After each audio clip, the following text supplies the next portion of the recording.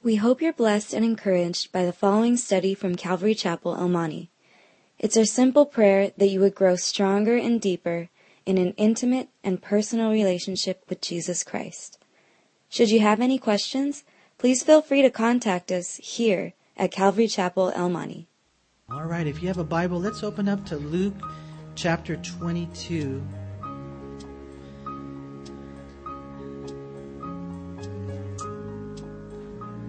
As today we cover verses 54 through 62, we're going to look at a story that probably is very familiar to most of you, and that is the whole story of Peter when he denied the Lord. And in one sense, we'll see in two sections the lives of Peter, but then we'll also see the look of Jesus. So we're going to see that, God is so amazing, man. He's the God of the second chance. I would venture to say that some of you here, you've messed up. We've fallen in the past. And you might even wonder, man, then why am I here?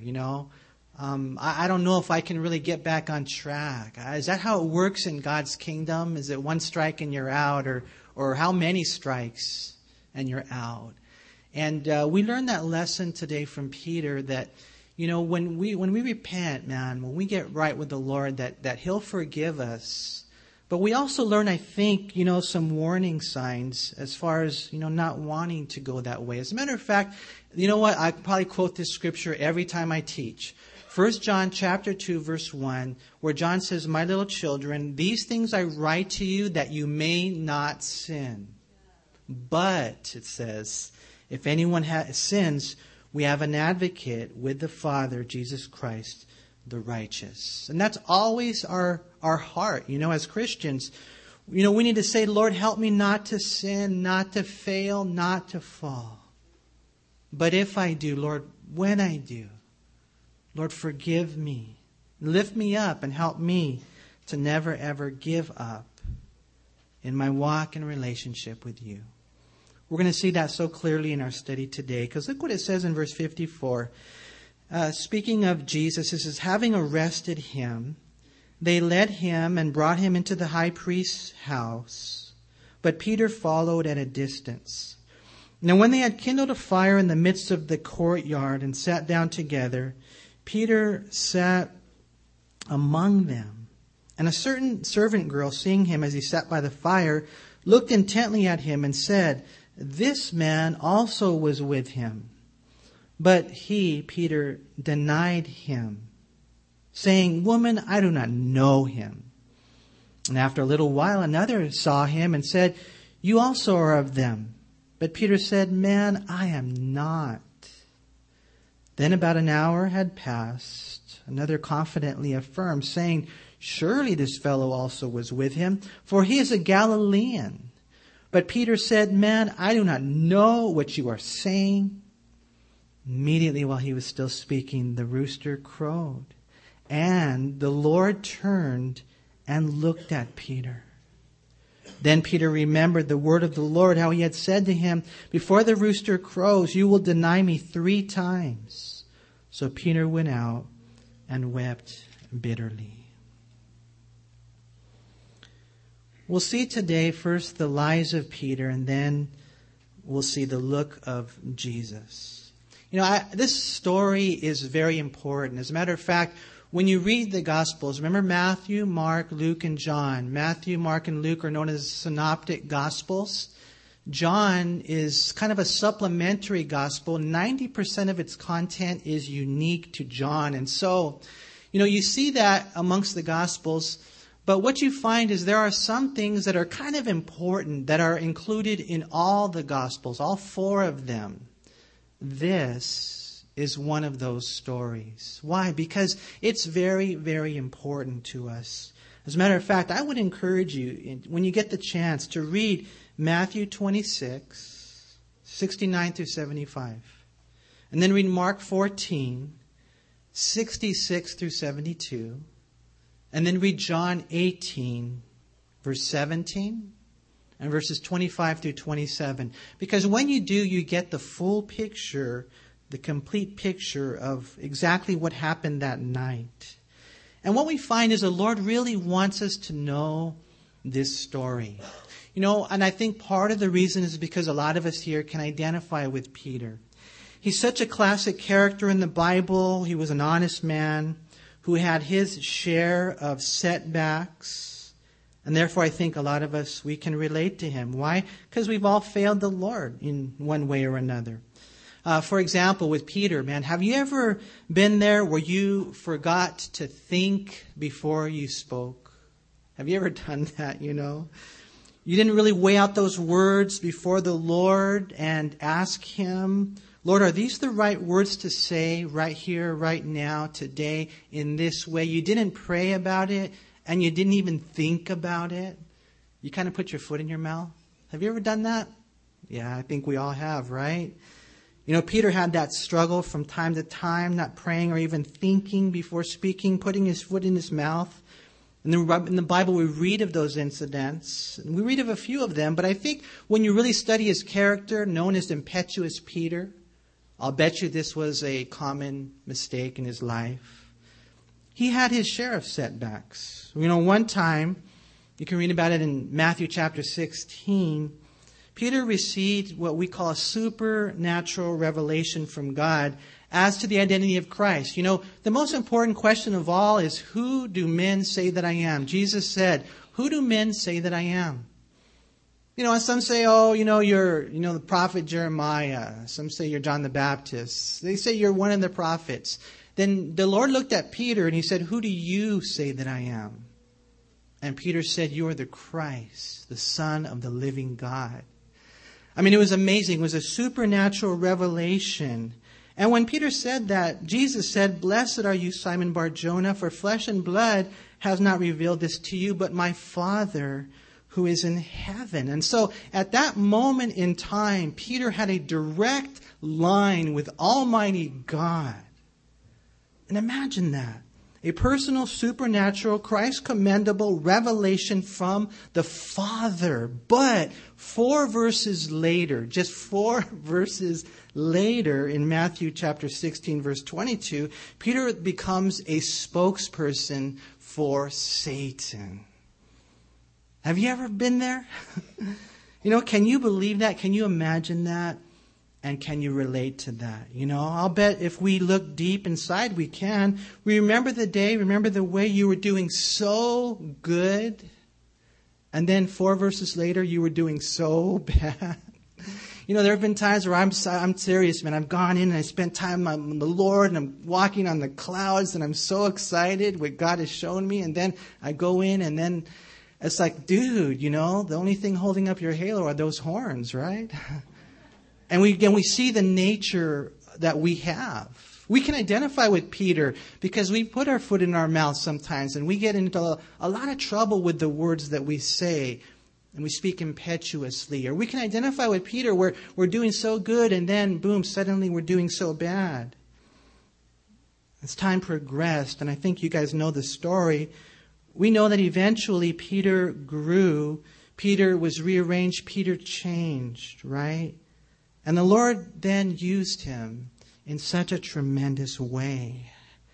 But on the way of that day of usefulness, he definitely had his share of failures. And this, what we're studying today in Luke 22, is what most would consider to be the big one. Right? It's the big failure. And those are different. After all, it's one thing to accidentally say the wrong thing on the Mount of Transfiguration. He was sleepy. He just woke up. It's one thing to accidentally have the wrong counsel for Christ. When Jesus spoke of his cross, Peter didn't want him to die. He didn't really know everything. It's one thing to mistakenly fight with the sword in the garden when he wasn't supposed to. It's kind of understandable. Jesus had just spoken about a sword. But it's something else. It's totally something else when you're warned by Jesus, informed by Jesus, given specifics from Jesus, and then, not accidentally and not mistakenly, but willfully and repeatedly deny the Lord.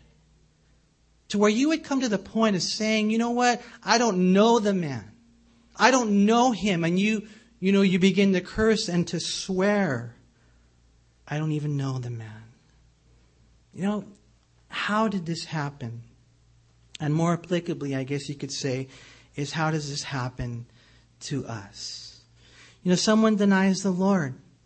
Someone defies the Lord. Someone that at one time loved the Lord so much. No longer walking with the Lord. No longer talking with the Lord. And some don't just stumble and fall. We have seen over the years people sitting in the same place that you're sitting, not just falling, but falling away.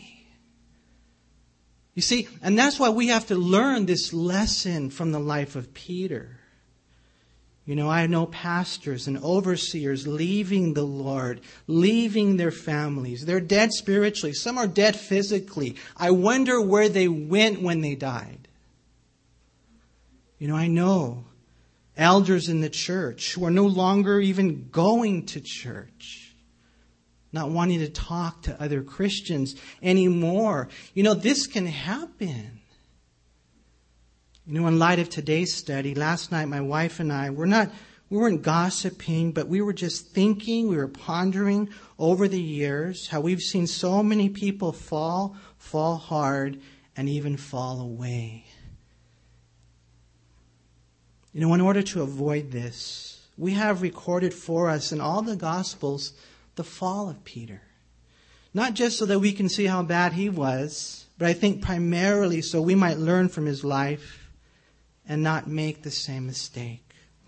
It's been said that a fall for one so tall usually doesn't happen overnight and without a fight, without warning. As a matter of fact, many Bible teachers would tell you that there are some steps that Peter took in order to lie about the Lord and deny his own discipleship. And so today I want to go over those steps with you guys because I think that these are steps that we must guard our heart against. Because, it could happen to me, and I'll tell you, I've heard this probably 1,000,000 times, but it is just as relevant, it is just as powerful in my life. It's just as necessary in my life as it was the very first time I heard it. It really is. Because, none of us are beyond that place of just drifting away one day at a time until before you know it, you're not in prayer, you're not in the Word, you're not going to church the way that you should. And before you know it, you're not in fellowship with God and you fall away. None of us are beyond that place. And then dying in that condition. And so it's a heavy warning. In Peter, we see definitely the first step was this thing that we call self-confidence. Self-confidence. Because look what it says in verse 31. It says, "And the Lord said, Simon, Simon, indeed Satan has asked for you that he may sift you as wheat. But I have prayed for you that your faith should not fail, and when you have returned to me, strengthen your brethren." The Lord just says, "Hey, Peter, just want to let you know, the devil is asking for you. He wants to sift you as wheat." That doesn't sound good. And the Lord says, "But I want you to know that I prayed for you, and when you've returned," in other words, you're gonna go away, but when you return, I want you to strengthen your brethren. Right? It's a warning, right? And what does Peter say? Peter says there in verse 33, "Lord, I am ready to go with you both to prison and to death." And then Jesus said, "Listen, I tell you, Peter, the rooster shall not crow this day before you will deny 3 times that you even know me." Matthew, when you read Matthew's account, he gives us more details. In Matthew 26:33, Peter answered and said to him, "Jesus, even if all are made to stumble because of you, I will never be made to stumble." And so Jesus said to him, "Surely I say to you that this night before the rooster crows, you will deny me 3 times. Peter said, "Even if I have to die with you, I will not deny you." And so even after being specifically informed and warned by Jesus, Peter was thoroughly convinced that there was no way he could fall. And that's the first step to falling. That's the first step to backsliding. That's the first step to just coming to a place where you don't want to be. I could fall And I have to remember that. There's so many areas of my life that I have to guard against. You know, as a man, here you are today. And if I could just say this, you know, maybe you've been faithful to your wife for X amount of years and you think you would never do that. And so then one day you're having lunch with a gal alone, or you're in one of these classrooms alone with a gal. And you set yourself up. You can't do that. You can't go to lunch alone with somebody. You know, you think you're so strong.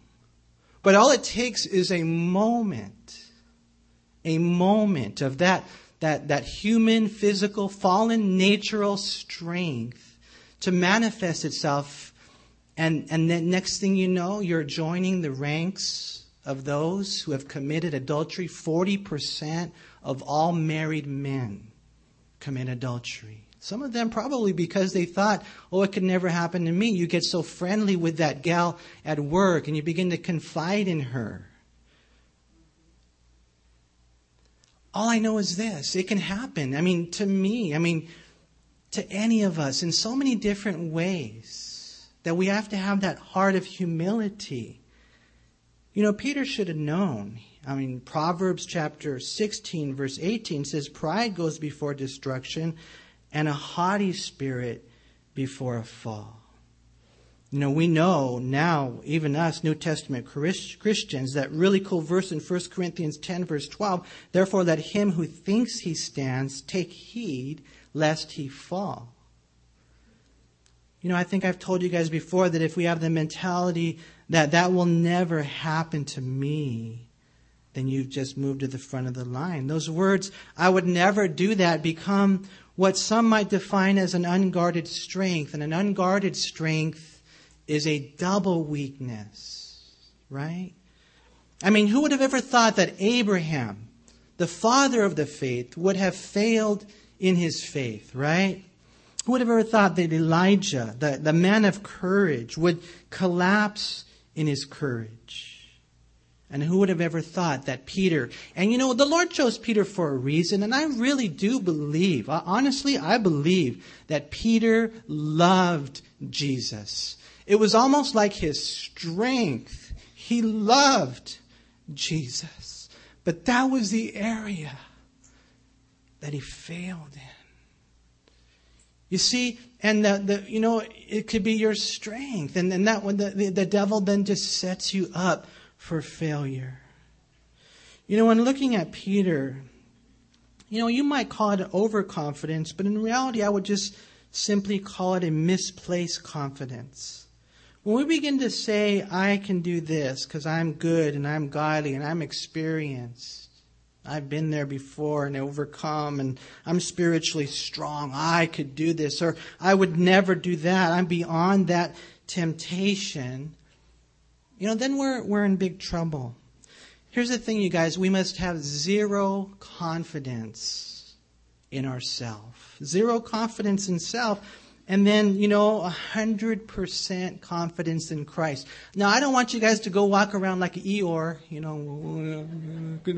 No, man, we still have to have confidence, but we have to make sure, search our hearts very thoroughly, carefully, to make sure that confidence is indeed in Christ. The Bible says in Philippians 4:13, I can do all things through Christ who strengthens me. Because, you take that and you go to the flip side now, and you as a man, you're thinking, you know what? I struggle in this area. I'm not going to make it in this area. I have a feeling that one day I'm going to fall, because they say 40% of all men fall into adultery. And that's when you bring Jesus into your life and your heart, and you say, I don't have to fall. I can do all things through Christ who strengthens me. I can die with integrity, faithful to my wife, not just in, my life. I've never done it, but I've never even thought it and dwelt in that area. And it's so cool, to have that confidence where it needs to be.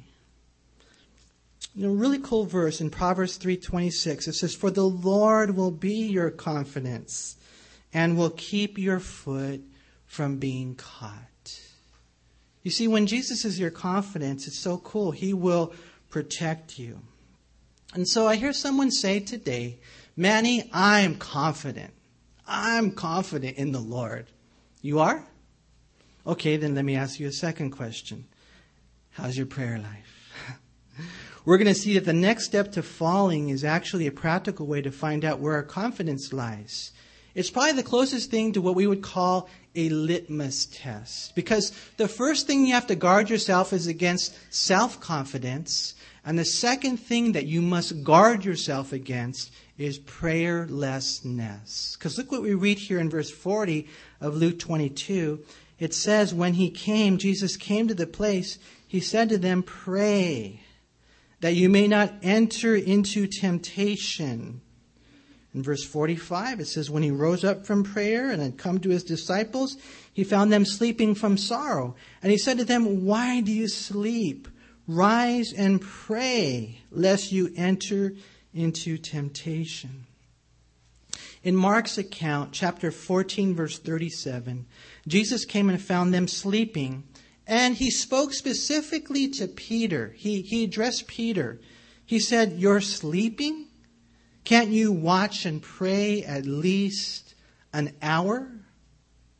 And then he goes away, Jesus prays again, and then we read in verse 40 and 41 of Mark 14 that Jesus came to them, and again they were sleeping. They didn't know what to say. He came to them even the third time and asked, are you still sleeping? You're not praying? And probably because Peter was the primary target, it hurt him the most. Prayerlessness. Christian, have you come to realize the importance of prayer in your life? You know, getting away to the Garden of Gethsemane, where you can surrender your will to God's will. Not just a real quick prayer before you eat your treat or meat, but a quality, quantity time of prayer with your Father. You know, Jesus was and is our perfect example, you know, because I'll be honest with you, for me, and I don't know, I was relating this to the Olympics, I was relating this to my prayer life. You know, when we think of these Olympians, think about these guys, man, about the intense, just out of this world training that they have succumbed their bodies to, huh? Think about that.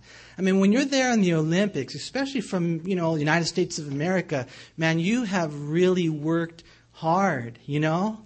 And I was thinking about that last night when I was on my treadmill. I was like, Lord, I can do this. I can do this. I am not going to give up, you know? And in one sense, that I think of that, you know, that fight, that battle for me anyways, to stay exercising, you know, to discipline myself. It's a battle that I just can never give up. And in many ways, that's the description of one's devotional life, of one's prayer life. It's a battle that you must never, ever give up on, because we are fighting for a greater crown. The Bible says that specifically. They do it for a crown that will perish. We are doing it for an imperishable crown. And so, you know, we really need, you know, we need to discipline ourselves. No confidence in me. I know who I am apart from the Lord, and I need to pray. I need to get to that place of prayer, you know. And sometimes for me, I'll share with you guys, I have to wake up before the rest of my family wakes up. That's just the bottom line. You know, because otherwise, you know, I mean, and, you know, my heart goes out to my wife, my kids, but they'll come in and they'll, you know, hey, want to talk. And that's okay. It's supposed to be that way, right? You know, but sometimes they'll say, woman, I'm praying, you know. And that's not nice.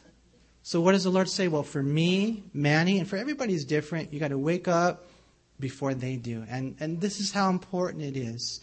And for you moms who have kids, I know that's so hard, but don't give up. Because it's important for you to have that time.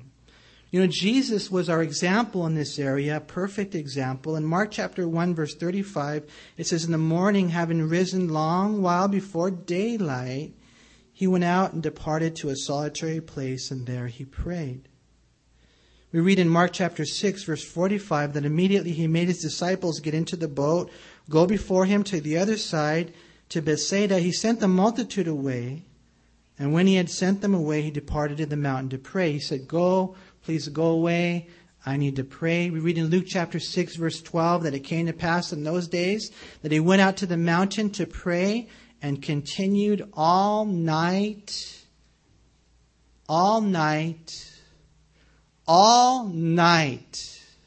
in prayer to God. You know, a couple of weeks ago, we pondered his prayer there in the garden and how he so clearly, how forcefully and passionately showed us that before he could ever stand before his enemies, that he had to kneel before his Father. And it was there in that time of prayer, in the Garden of Gethsemane, where the victory of the cross of Calvary was won. It was there in that time of prayer. You know, and I just want to exhort you. I want to encourage you, because I know we come from so many different backgrounds. Some of you here have been walking with the Lord for 20 years, and you know exactly what I'm talking about. Or maybe you've been walking with the Lord for 20 years and you don't know exactly what I'm talking about. Some of you here are brand new Christians. And you're like, well, what does he mean by that? You know, I'm talking about where you just get alone with the Lord. You know, I tell husbands and wives, whenever I, do any counseling with them, I say, you know what, you got to have date nights where it's just you and your spouse. And although I fail in that area, I want to get back on track. I want to stay on track. But, there's something about just you being alone with God.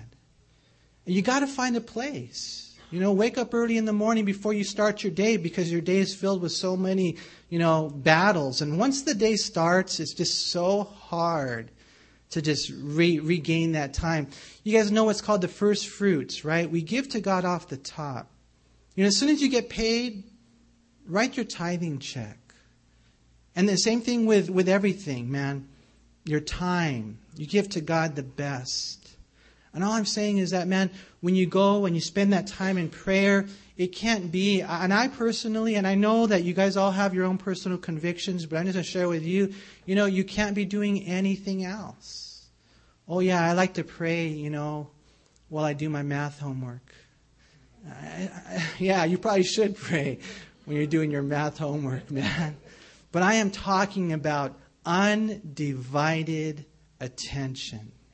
You guys know how it is, right? When you're talking to your husband or your wife and they're not paying attention. Have you guys ever been there? What did I just say? Undivided attention with God. And the thing is that I try to tell people, listen, we're not trying to give you some religious, legalistic burden. All we're saying is talk with God.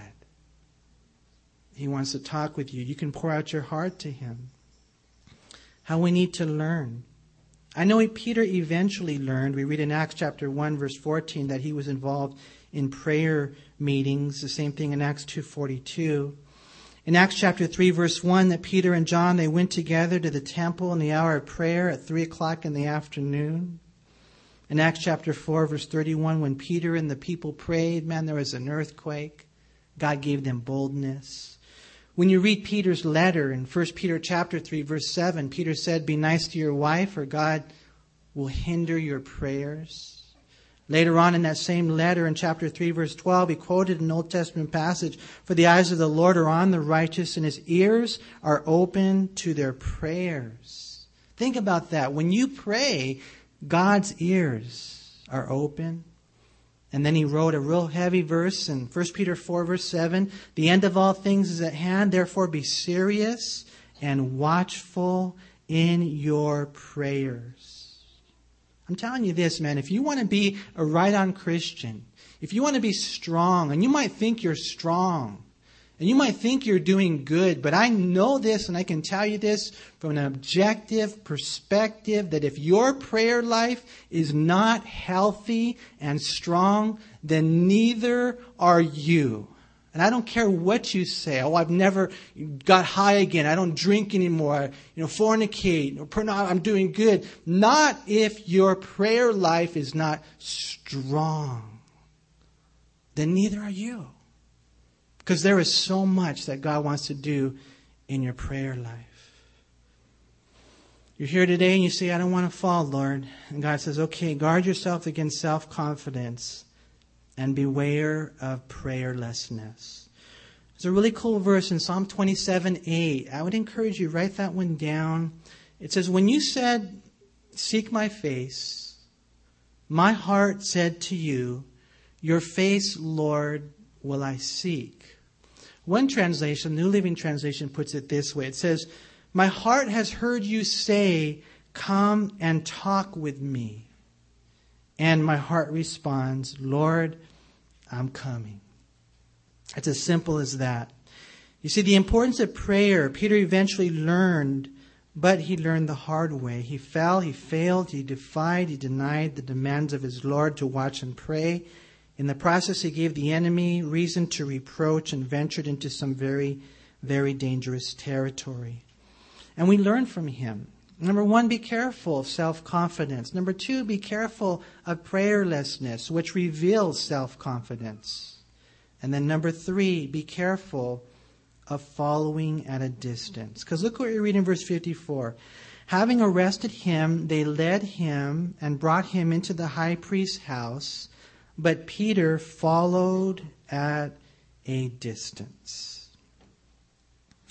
Peter was probably proud of himself that he followed at all. You know, because remember, there were the disciples, most of them scattered. John was able to hang with the Lord.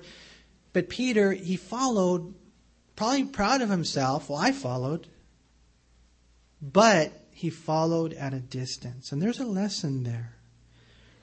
You know, this is a bit more challenging to find on our radar screen. But there's different way that it manifests itself. You know, sometimes I speak with people who tell me they come to church, but they don't read or pray at home. There are others who say, I read and pray at home. I believe in God, but they don't go to church. A lot of people like that. Some even say they read their Bible from time to time. They shoot up some prayers once in a while. They just haven't found a good church. You know, they don't like that organizational element of it. And then there are some who are doing all those things. You're going to church, you're praying, you're kind of going through the motions, reading your Bible. But when you really honestly search your heart and you look at your spiritual geography and the Holy Spirit just opens up your eyes and you realize, you know what? I'm following, but I'm following at a distance. And these are all things that we have to guard our heart against. And there needs to be that spiritual insistence. Lord, I won't follow at a distance. I want to encourage you guys, stay close to Jesus. You know, you can be content with that. I can be content with that. And I got to share this with you guys, you know. I mean, I could serve in the ministry and I can teach, you know, Sunday. Does it 4 times on Sunday and Thursday. And I can go and teach it at other churches and in the Bible college. But all along, I could be following at a distance. It can happen to any of us. And you just know when you're not right there where you need to be. You know, a guy text messaged me the other day and we were talking. He was just telling me about how he wanted to get back, man. How he wanted to serve the Lord in the ministry. Kind of looking for counsel, you know. And someone might say, well, go to Bible college or, you know, whatever it is. Say 10 Our Fathers. I don't know. But I just told him, I said, you know what? The best advice is to stay close to Jesus. And you just know when you're in fellowship with Him. And when you're not really in fellowship with Him, all you have to do is just stop and think about it. It's hard to do, huh? It's hard to do. Why? Because you got to wash the car and the cat. You've got to mow the lawn. You've got to paint the house. You've got to iron the clothes. And you've got to make the meals. And you've got to go to church. And you've got to do your homework. And the list is an endless list. And you never really get that time just to stop and think about it. Lord, where am I? And God wants us to make sure we don't follow Him at a distance. I love Psalm 63 verse 8. If you could write that one down. It says, my soul follows close behind you, and your right hand upholds me. We got to stay close. You guys ever go in a caravan? You know how sometimes you don't know where you're going, right? And so you're following the leader, okay? And one of the rules in caravanning, okay, you're in one car, they're in the other car. One of the rules is that you got to make sure that no other cars come between you. Did you guys know that? Okay, I mean, sometimes you get some rude drivers and they just butt right in front of you, right? And you're like, and you can't be content with that. What do you have to do? You have to get out of your lane, go in front of that car, and push them out of the way. That's what you have to do, right? No, I'm just joking. You have to get right back to the point where nothing comes between you, right? Because what ends up happening is when another car gets in front of you, between you and your leader, you're like, oh, okay, I can kind of still see. But then what happens? He lets another car in front of them. And then what happens? Then you got a big rig in front of them, man. And before you know it, man, they just change freeways. That's how it is with the Lord. There can be nothing between us. No person, nothing.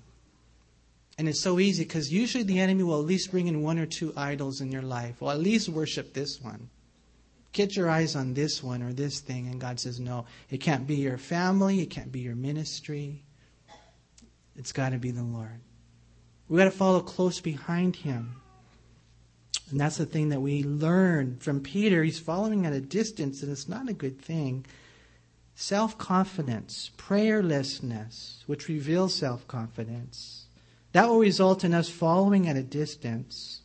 And then the last thing you know, there we are. The last thing is this: warming ourselves by the enemy's fire. Because look again at verse 55. It says, now when they had kindled a fire in the midst of the courtyard and sat down together, Peter sat among them. Mark 14 verse 54 says he sat with the servants and warmed himself at their fire. And John 18 verse 18 tells us that it was the officers who had arrested Jesus. There he is with, man, the enemy, right? And so what ended up happening? He ended up denying the Lord.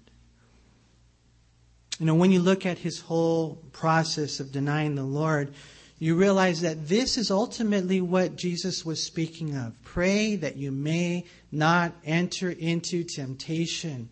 One day this girl, she says this to you. You were with him.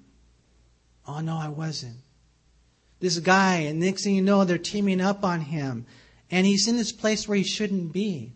Psalm 1, remember Psalm 1? Blessed is the man who walks not in the counsel of the ungodly, nor stands in the path of sinners, nor sits in the seat of the scornful. See, that's the man who's blessed. And we live in the world, yes. And I want you guys to know that, you know, we don't live and we shouldn't live in a Christian bubble. We're in the world, but you got to make sure you understand that you're not of the world. It's okay for the boat to be in the water, but not the water in the boat. You know, the other day I hooked up with a friend of mine. He used to be the lead singer when I was in a heavy metal band. Believe it or not, I was in a heavy metal band at one time. And so, you know, we hooked up and I'm trying to reach out to him. Don't tell him I told you, but anyways, he says that we're playing a gig at the Whiskey. That was last night. And so part of me says, hey, should I go? Yeah, right.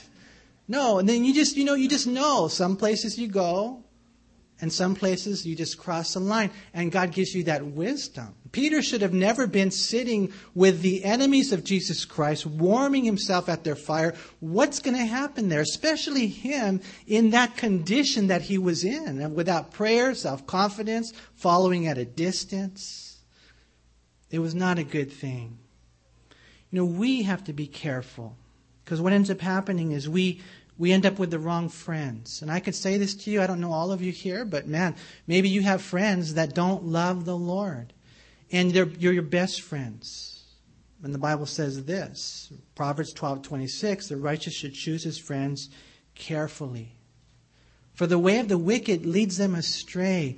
I'm not saying you can't be friends with people who aren't Christians, but they can't be your best friends and they can't be the influencers of your life, the counselors that you go to in tough times.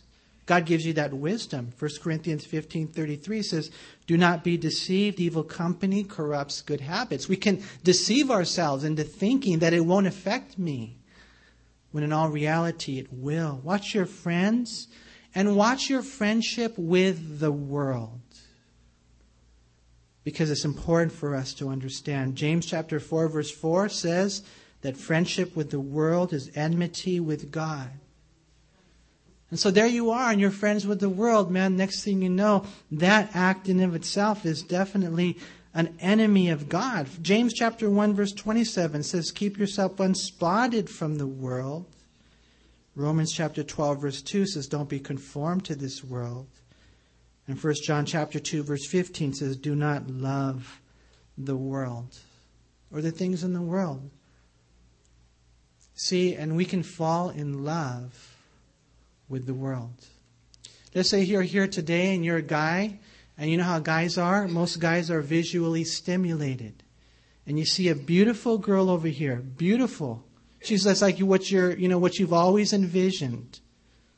Everybody's different. Some like blonde hair, brown hair, doesn't matter. Red hair, doesn't even matter. And they're just so beautiful. That's the way the world is. It is appealing. It is appealing to your flesh.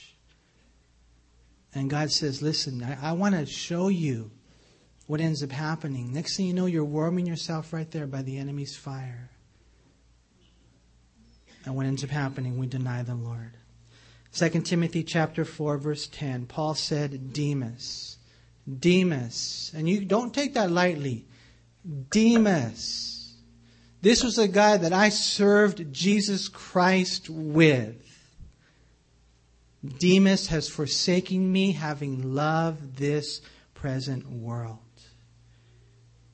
That's what happened to Peter. And I pray that you and I would know, number one, that it can happen to us. And that's why we have to take all these things very seriously. Have no confidence in your flesh. Make sure you cultivate a healthy, strong prayer life. Make sure you're staying close to Jesus. Always check your spiritual geography. And then number 4, whatever you do not fall in love with the world. Be so careful. Thank God, though, it doesn't end there. And it didn't end there with Peter, because we see not only the lives of Peter, but we also see the look of the Lord. And let's close with this. Look what it says here in verse 61. When all this happened, we'll start in verse 60. Peter said, man, I do not know what you're saying. And immediately while he was still speaking, the rooster crowed, and the Lord turned and looked at Peter. Then Peter remembered the word of the Lord, how he had said to him, before the rooster crows, you will deny me 3 times. So Peter went out and wept bitterly.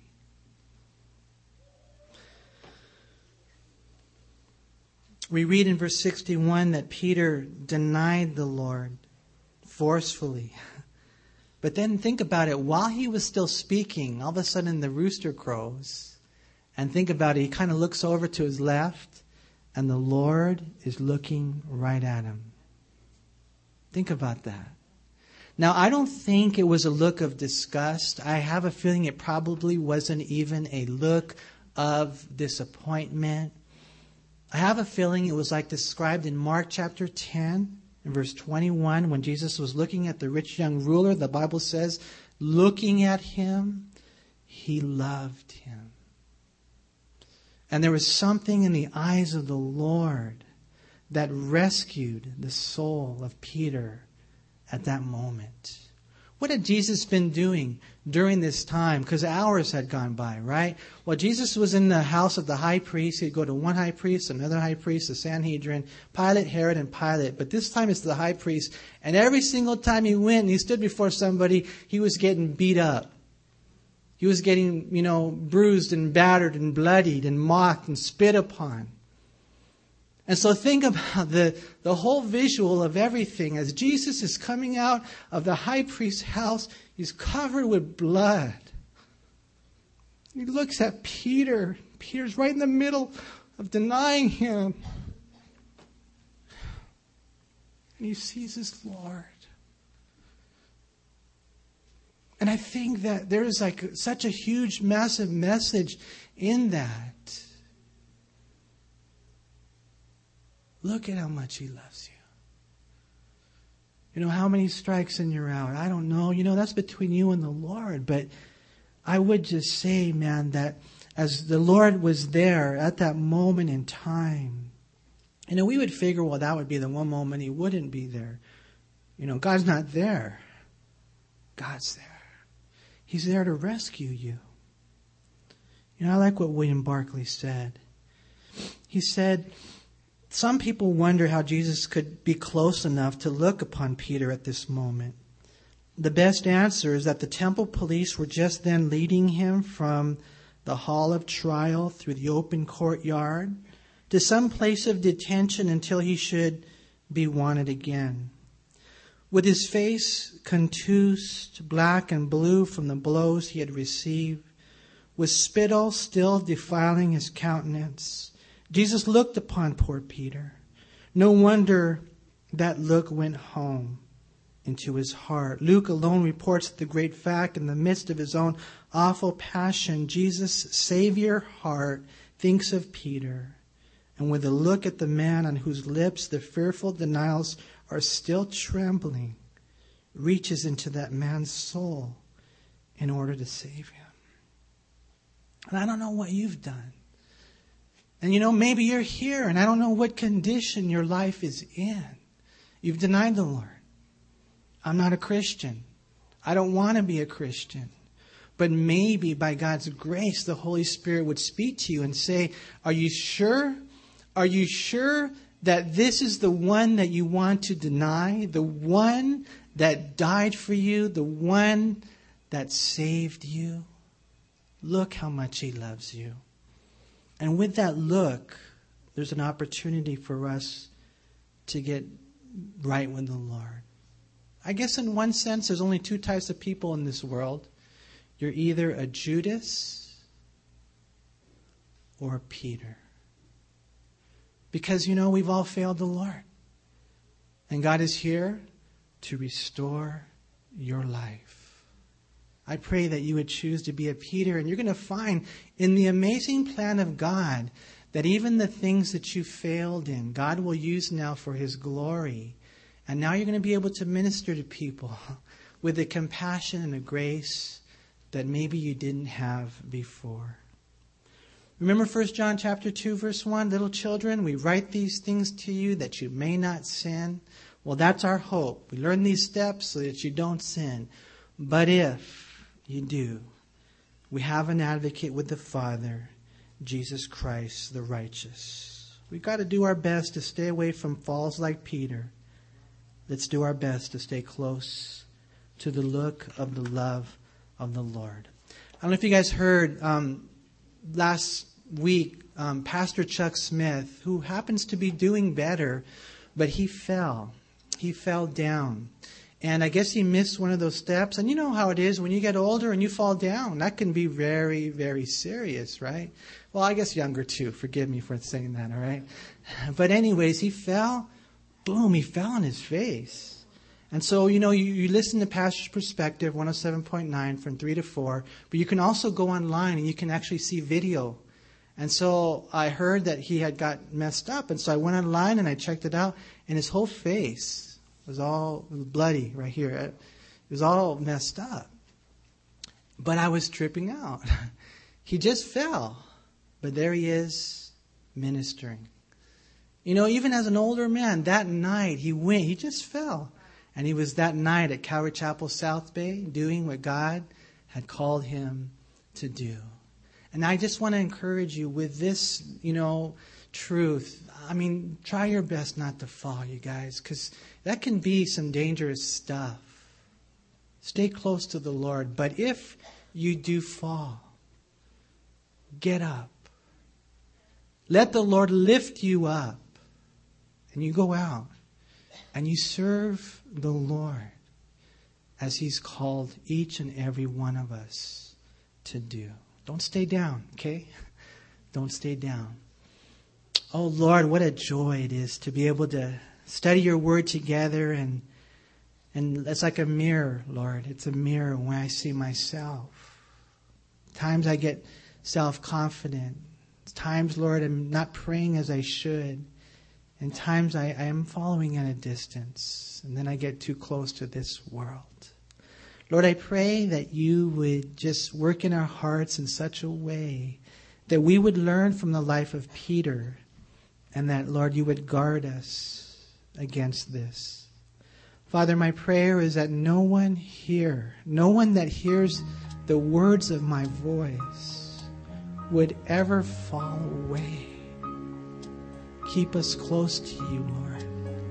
And I pray, Father, if there's anyone here who doesn't know you, who's not a Christian, that today would be the day of salvation, that they would know they need you. And if they just turn from their sins, trust in Jesus as Lord and Savior, then your word says you will write their name in the book of life.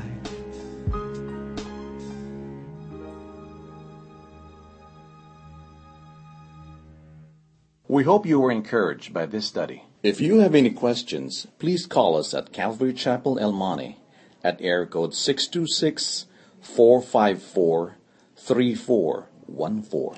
Remember that Jesus loves you.